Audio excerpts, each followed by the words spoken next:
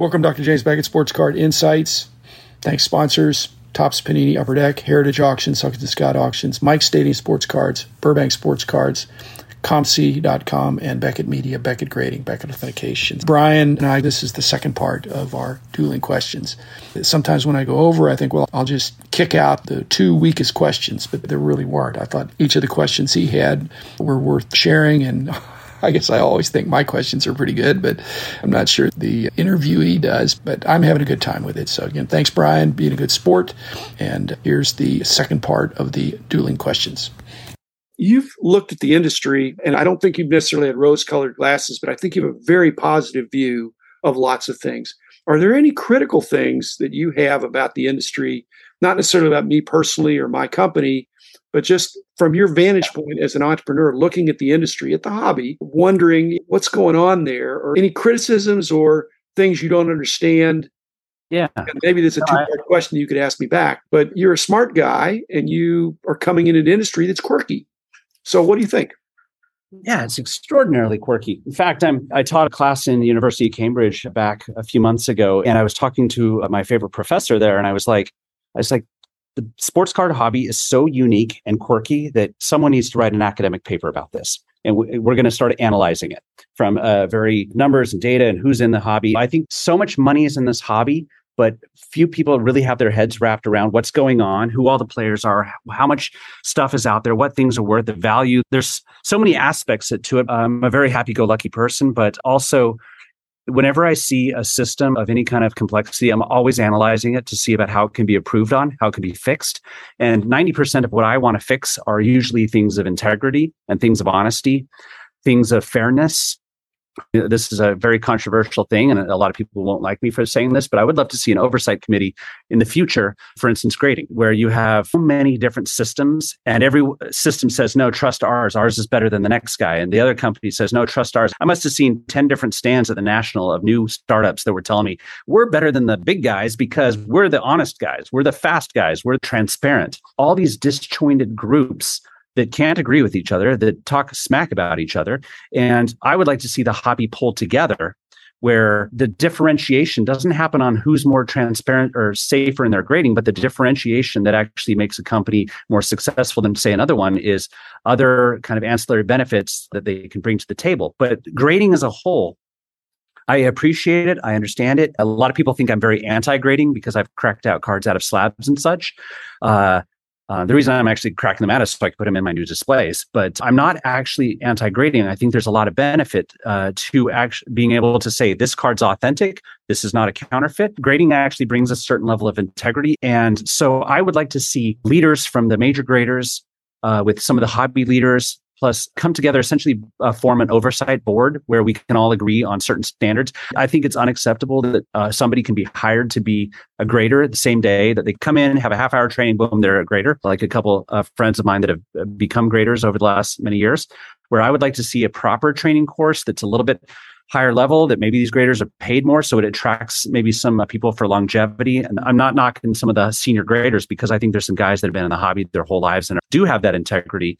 I just want to make sure there's a uniform kind of system where we can all agree on it so that an 8 is an 8, that sort of thing. So that's one thing. And the problem is that could easily happen in China.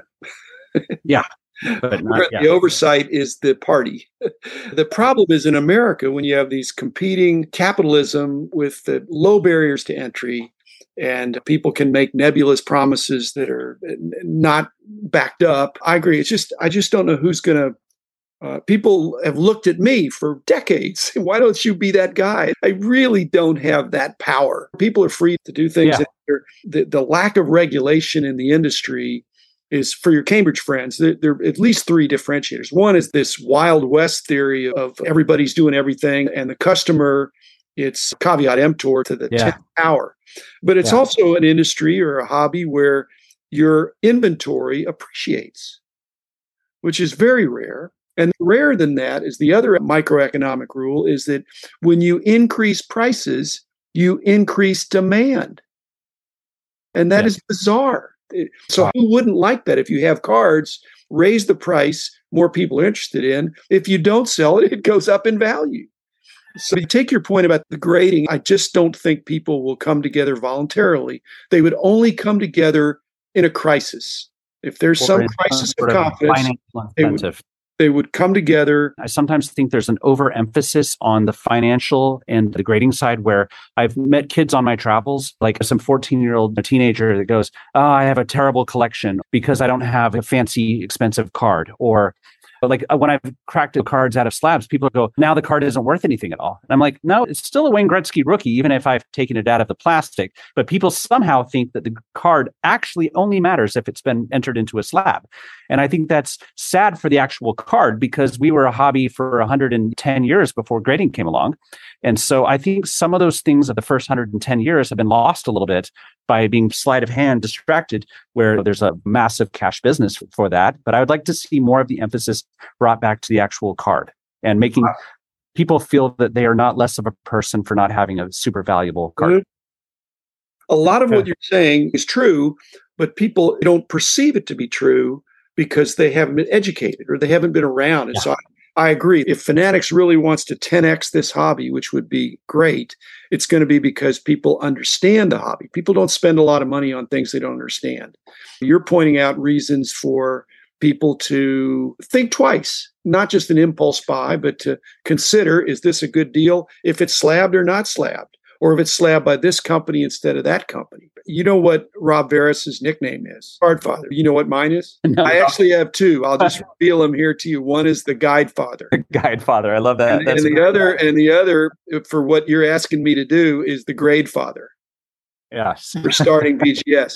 So there's some major grading companies, with PSA being the volume leader for sure. Mm-hmm. I don't know that they have any incentive to collaborate. The book Co-opetition. You compete where you must and you cooperate where you can to make the pie bigger. And I think that's the spirit that we had with PSA, and also SGC and others are coming on as we speak. As you said, they're proliferating at the national. But an educated hobbyist through content creation, such as you have, as I have, as many others have, is going to help people to think, well, you know what, instead of just taking somebody's word for it, get a second opinion. And frankly, if you don't have wisdom figures in your life, which also can be naysayers, people that don't just rubber stamp what you're going to do. If you're an entrepreneur and you go to your family and say, hey, I've got this great idea. What do you think? They're going to say, Brian, we love you. I'm sure it's a great idea.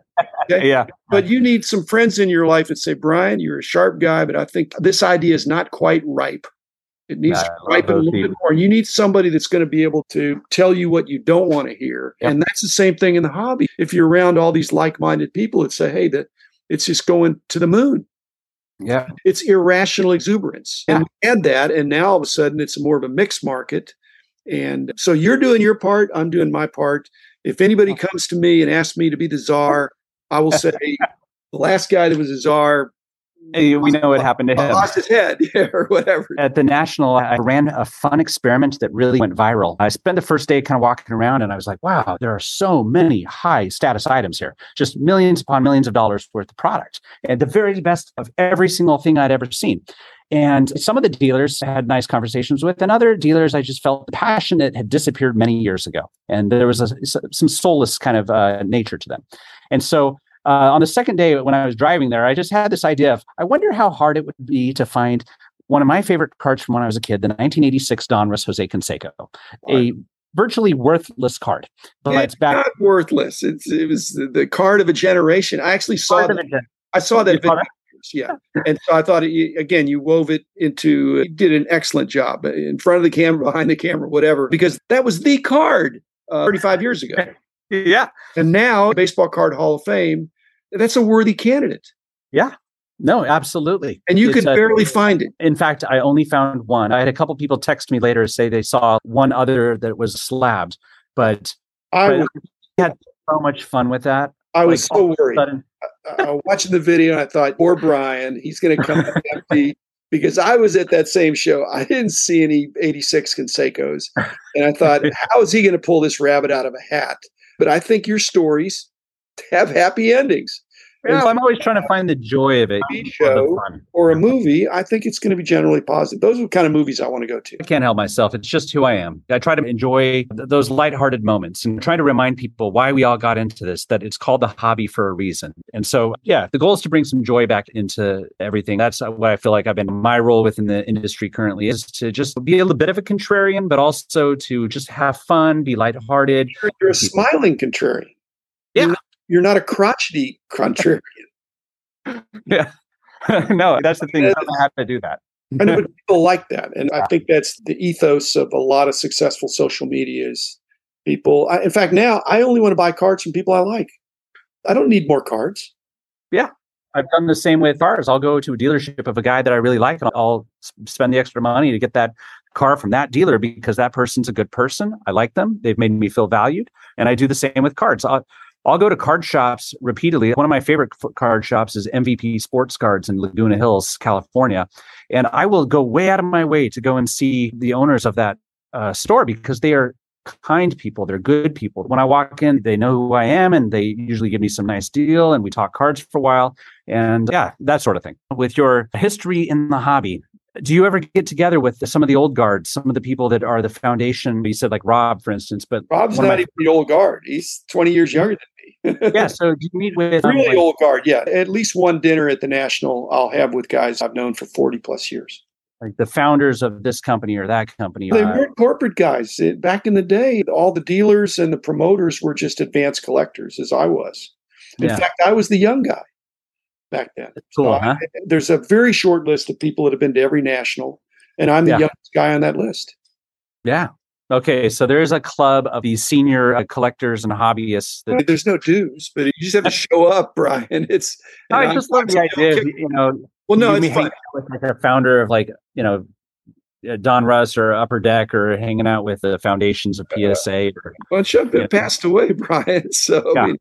But again, I don't know that those were my best buddies that I hung with as much as the advanced collectors. Back in the 70s, before I was doing all this publishing and stuff, I was just a guy that loved cards and had tables at the shows and traded and bought and sold. And I still see guys that I traded with 50 years ago. That's beautiful. That's cool. And we're still friends. But again, one of the reasons I started doing the podcast is because I do tributes to these mostly guys who passed away. Who get an obit that doesn't really tell who they really were. And I knew them when. They knew me when. Yeah. That's been a lot of fun. And I can't tell a lot of jokes about it, but these were wonderful guys. But some of them got to be in their 70s, their 80s, their 90s even. Just nobody lives forever. Yeah, the old guard I regard as people older than me, Brian, and it's getting to be a shorter list. Bobby V, he's a young buck to me. Cool. Thanks, Brian. I expect to see the TV and movie stuff in 5 years or less. Matter of time. Thank you so very much. The man